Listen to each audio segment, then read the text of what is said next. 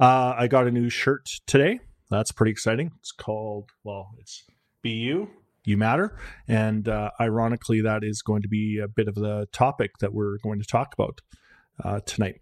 So, what are we here to do? What are we here to talk about? The topic of tonight is about, and this conversation is why crisis and uncertainty causes us stress and what to do about it. So a bit of background on this one is, yes, you do matter. I love it. So just a little bit of background, 2020 obviously has been a year of trials, tribulations, triumphs, opportunities, dangers, stress, loss in a lot of cases. And so over the last few weeks in particular, in terms of being vulnerable, I have had a really difficult time, particularly over the last couple of weeks. And there's various reasons for that. But, on the professional side, obviously, I've been really hamstrung, I guess, with regard to being able to get my message out for myriad reasons. But so it's been tough on the professional side, and on the personal side, for those of you that know, the trials and tribulations of aging parents, and my mom has dementia, and one thing that's been surprising to me and my brother is how quickly it happens. So she's deteriorating, and then it just absolutely plummets. And so, having your mother essentially die before your eyes, that her eyes become more gray and lose the fire, and she's able to remember everything, or a lot of things. She acknowledges you, so it's not in terms of she can't remember, but she's definitely deteriorating to the point where we're starting to make moves to move her into a home and all of those other things. And so you've got that, and then you have a situation with my thank you. Oh, geez. Thank you, everyone. No, I appreciate that. And so then, you combine that with the fact that my dad and I feel for him, because there's a lot going on with COVID. There's a lot going on with my mom, and I love him to death. But the reality is he's not a really good caregiver, because in that generation, so he's 79, 79. My mom is 76. It just wasn't kind of that way. And maybe that's an overgeneralization, but I can say, at least with my dad, he was never a nurturing type necessarily. Wasn't a caregiving type. He was a provider, very much stuck in that paradigm. And so for him, this is a tough role to fill for him, because it's not something that he's familiar with. And then you combine that with some cognitive decline on his side. So, my brother and I have been, being very, very diligent and putting in a lot of time and energy with regard to dealing with, the aging parent situation. And the analogy that I often use with my brother and others is life, as it turns out, is basically like a bell curve. So you come in at a certain level of competency, which is zero. You need people to feed you, change your diaper, provide for you. You cry, somebody comes and helps you, whatever that looks like. And then, as you progress through life, you start to increase your capability, and then you peak. And then somewhere along the line, and I'm talking mostly, cognitively and physically, you go through a decline, and you start to actually get younger in terms of your ability to take care of yourself. So then it reaches the point where now, towards the end of your life, what I've noticed is that you are essentially an older version on the way out. But from a capabilities perspective, the ability to take care of yourself and communicate and express emotion and all those things, you're no different than you were when you just came into the world. And so it's been very, very interesting from that perspective. So if anyone has aging parents, you can start to see, you can recognize what I'm going through or what what we're going through now. And I don't say that out of, to gain sympathy by any stretch of the imagination. It's to provide some context. And then you have layered onto that, some personal challenges and some loss, for instance, that's been particularly, tough to go through. And it's been a shitty few weeks, and last couple in particular. So the reason I'm bringing that up is because essentially on a personal side, I, like so many other people in this world of ours, are going through crisis. And crisis is defined by any time there's a time of uncertainty where the outcome isn't obvious, or it's not, maybe it's in doubt or something like that. And what's interesting is the characteristics of crisis, whether it be personal, professional, emergency management related, which I'll talk about here shortly, they're all the same. They're all the same. And so that really got me to thinking, I've always tried to be self-reflective as much as I can, and just really asking some questions around why. And as human beings, we have this amazing ability to have, it's called metacognition, which is a fancy word for saying that we can think about what we think.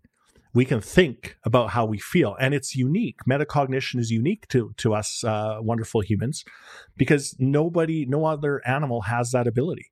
A deer is scared, and it doesn't think to itself, geez, I wonder why I'm scared, or a bear or anything like that. The animal kingdom is very literal. If it sees danger, it reacts. But as human beings, we have an incredible ability to think about how we think, and we also have the ability to control our thoughts. And that's what I'm going to be talking about a little bit later. So from a self-reflection perspective, I've always been very, very diligent with that. And there comes a cost to that, which I'm going to talk about. So essentially, taking the personal crisis that a lot of us have been through in 2020, on the personal side, again, loss of jobs, working from home, kids at home, not at home. Do we wear a mask? Do we not wear a mask? Is this a big conspiracy? Well, pump the brakes. Do not talk about any of that stuff, please. But it's been tough.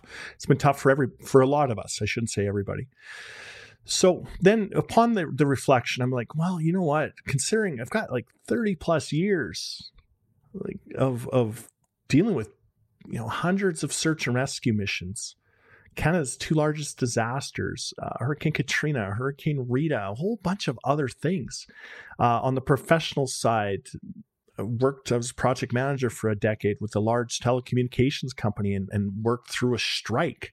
I wasn't on strike, I was in management, but dealing with all of that crisis and dealing with all sorts of things on the professional side. And so then that gives me the kind of lenses by which to look at myself and my own behavior and my own thoughts. And so I think to myself, all right, so when we respond, or when I respond to, say, a 2-year-old kid in Smith, Alberta, so northern part of my province, I remember it very, very, just like it was yesterday. We get the call. It's 10 p.m. at night, and it was from the RCMP up north, and they said that there was a 2-year-old that had gone missing from his acreage. And in typical fashion, we get the call at 10 o'clock because the friends and family go out and they search extensively. And then once it starts getting dark, then they call search and rescue in this particular instance. So I remember we got the call at I think it was 10 o'clock. And of course, we mobilized. I was the president of the group at the time, and what's called one of the search managers. So we organize the search and tell people what to do and come up with the strategies and lost person behavior. So what are kids that age going to typically do? This kid wasn't dressed for the weather, and so we head up to Smith, Alberta. And I remember I was the first one there from search and rescue, and I had to park at the end of this long, long driveway. And it was pitch black. It's pitch black.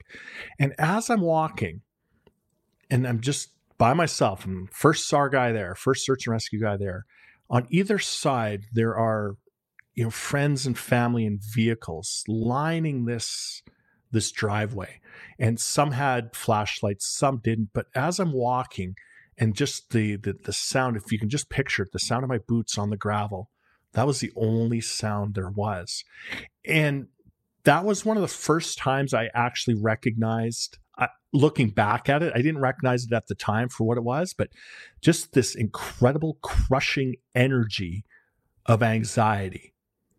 And I think about that now as kind of walking the gauntlet. And so as I'm walking, it was palpable.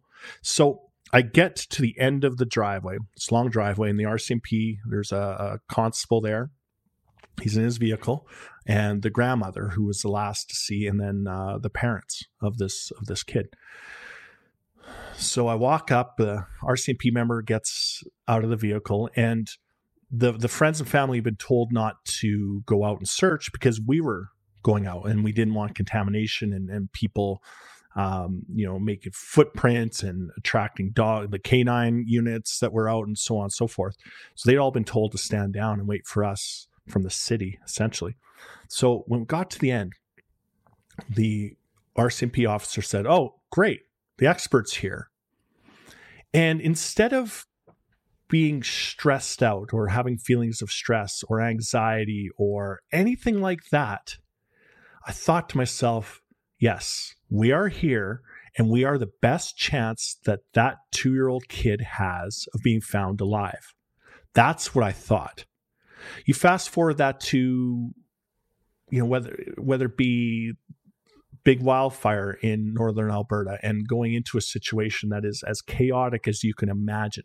88,000 people missing or evacuated, fire raging just outside the city. It had already impacted the city itself. And you go in and you're trying to bring order to chaos, and flying in, it's not a feeling of stress. And I think I can speak for a lot of my colleagues.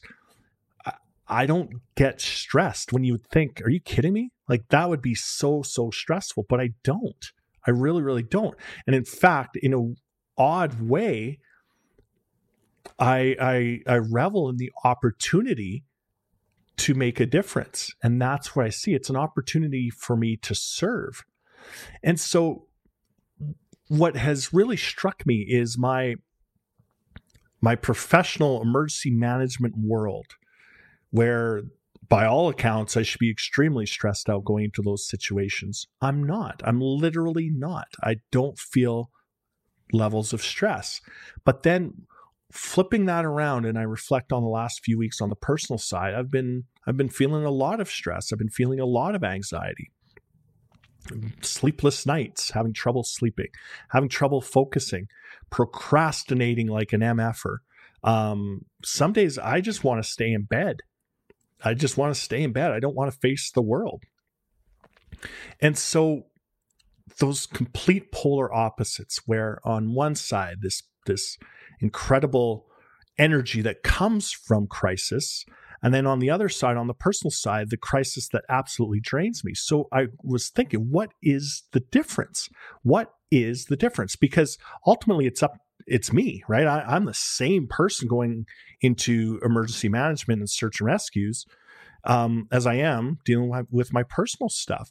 So one of the analogies, I think, or one of the things, and then I'll get to an analogy that I've arrived upon, is maybe this sense of personal crisis is you're clinging on to something. You're clinging on to something that probably no longer serves you. Maybe it's a memory of the past or memories of the past. Maybe it's a feeling that, man, the future that I thought was intact is no longer intact, and it's not going to be realized. Maybe it's the sense of sometimes you actually kind of like the drama, right? And I know a lot of people that are actually addicted to drama. There's a whole bunch of issues there, but if there's been some trauma in their life, they actually expect that. And if there isn't trauma, they'll create it, and they'll create their drama. So I'm thinking in terms of that. What am I clinging to? What is it that maybe it's the past, maybe it's the sense of this unrealized future. And the analogy, and this is something I would really love for people to remember. And it's an odd analogy, but it's true, and it's very indicative of our life. In working with a number of military personnel, special forces, and so on and so forth, and just knowing a lot about behavior in general, there's this story, or not even a story, it's case studies, I suppose, for lack of a better word. And so in Africa, if somebody wants to catch a monkey or a gorilla or a baboon or something like that, and whether it be to be a pet or as part of the hunting situation, whatever that might be, it's such an incredibly simple thing that people do, and it is exactly a great parallel to us as human beings. So what they do is they make a small hole, and then they'll put a piece of food into that hole, or into a tree trunk or something like that. But the hole will be really, really small. And so the unsuspecting animal will walk by and it will smell, hey, it smells like food. And of course it will figure out where, is it in the tree, or let's say it's in this hole. Well, this is where it gets really, really interesting. The animal will have to put its hand, it will have to clench its hand tight, reach in and grab the piece of food, whatever that piece of food might be. Here's the catch. It cannot let its hand out of the hole. It cannot take the hand out of the hole because now it's holding on to the food. And so it will actually die there holding on to that piece of food because it is not wired. The animal is not wired to let go of that.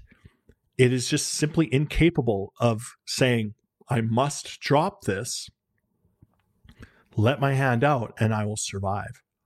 And so I use that analogy or that metaphor a lot because is that what's causing you pain? Is that what's causing you to go through this crisis? Are you clinging to something that doesn't serve you? Are you clinging to that future that is no longer the case? And so really being mindful of that, of what are you feeling while you're going through this particular crisis? And a lot of times it's because you're holding on to something. You're attached to it and you're not able to, just like the animal, unable to let it go. And you just simply aren't wired that way. So I've noticed that. I've been really reflecting on that, and I'd encourage you to use that analogy as well. And one thing I've also noticed is this culture of sometimes toxic positivity. And I am, by most accounts, a very positive person for the most part. That said, I've found myself over the last few weeks really railing against positivity and people using a lot of strong, amazing, and this is a great opportunity, and so on and so forth. And while I completely understand that, I found myself to be extremely sensitive to that. And I'm finding my self-talk saying, sure, easy for you to say, easy for you because insert, whatever it is there. So I've recognized that maybe I'm clinging on to some things. Maybe I'm being hypersensitive to any positivity, right? So I'm actually being anti-positive. I definitely recognize a lack of sense of control, which we call locus of control. You see, one of the biggest stressors in our lives, and the reason why crisis is so stressful, is the lack of control or lack of locus of control. Because the human being, the human organism, the primitive brain, the reptilian part of our brain relies heavily on predictability. And the only way to be predictable is by having control, which frankly is an illusion, which we'll talk about. So maybe there's a sense of lack of control, whether it be COVID, whether it be finances, all of these things that are outside of my immediate control, which is very important because we'll talk about that.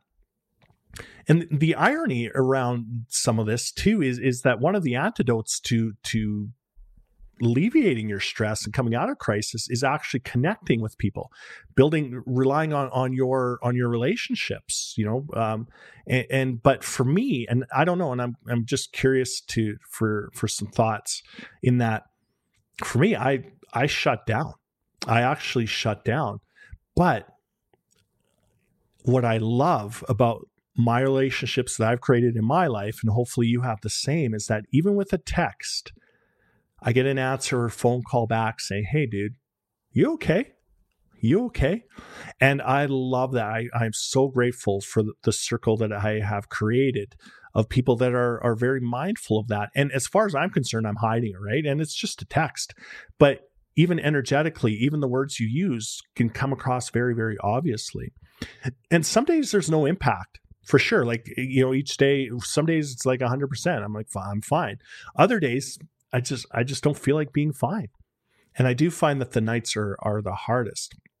And so that leads me to more conflict, where I'm stuck between honoring my feelings and just feeling a certain way and just letting it be present, sit with the anger, the frustration, the sadness, whatever that might be. Just be present with it, because if you fight it, it will only get worse. And in order to, it's law of opposites. I was going to use like a reciprocity, but that's not going to work. So the law of polarity, where in order to appreciate one thing, you have to know about the other. So in order to recognize and appreciate the top of the mountain, you have to realize what it's like to be in the valley at the bottom of that mountain. So through that contrast, that's where our emotions live, right? But if we're constantly, just at an even keel, then we won't experience life like we're supposed to. So it's recognizing that you need to honor your feelings, you need to be present, and then, but at the same time, at what point do you get out of the woe is me and get up and get at her? Right? At what point do you stop talking about it and thinking about it and ruminating about it to say, hey, okay, you've been there, done that. And I know, say, like Tony Robbins has a 15-minute rule. The U.S. Olympic program, some of the sports have a 24-hour rule, win or loss, win or lose. If you can celebrate for 24 hours, you can wallow for 24 hours. So I'm looking at, maybe doing something like that. But it seems like trying to assign an arbitrary number can be wrought with danger. So with all of that said, all of the things that I've been experiencing and self-reflecting upon, I can tell you that there are some things that I am doing and that I would encourage you to do as well. And one of the things is that I talk about a lot is halt. So do not make a big decision if you are hungry, angry, lonely, or tired. Okay? Do not make a big decision if possible if you are hungry, angry, lonely, or tired. Halt. And that is more of a proactive method to say, okay, I know that I'm one of those things. Now is not a good time. And I find that as I've gone through, some personal trials and tribulation, I'm more tired. I'm lonely.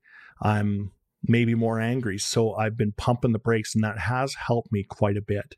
And, but it's amazing to me to see how vulnerable you are when you're not feeling well. You're vulnerable to just your emotions, essentially. So halt. Hungry, angry, lonely, or tired. Realize that ultimately control is an illusion. There's nothing guaranteed in this life. And so that helps me when I start thinking about, the coulda, woulda, shoulda. It'd be nice if, or too bad that is no longer going to be the case, because ultimately nothing was guaranteed in the first place. And realizing that I am not my thoughts. You are not your thoughts. You are the thinker of your thoughts. I am the thinker of my thoughts. And through metacognition, we have the ability to control our thoughts. And so I am not depressed. I'm having depressed feelings. I'm not stressed out. I'm having feelings of stress.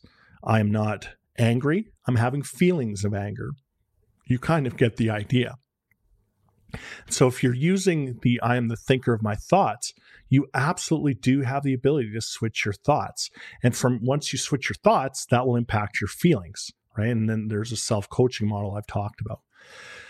Another thing that I've been really leaning into lately is practicing my 5-step defeat the beast process for defeating stress.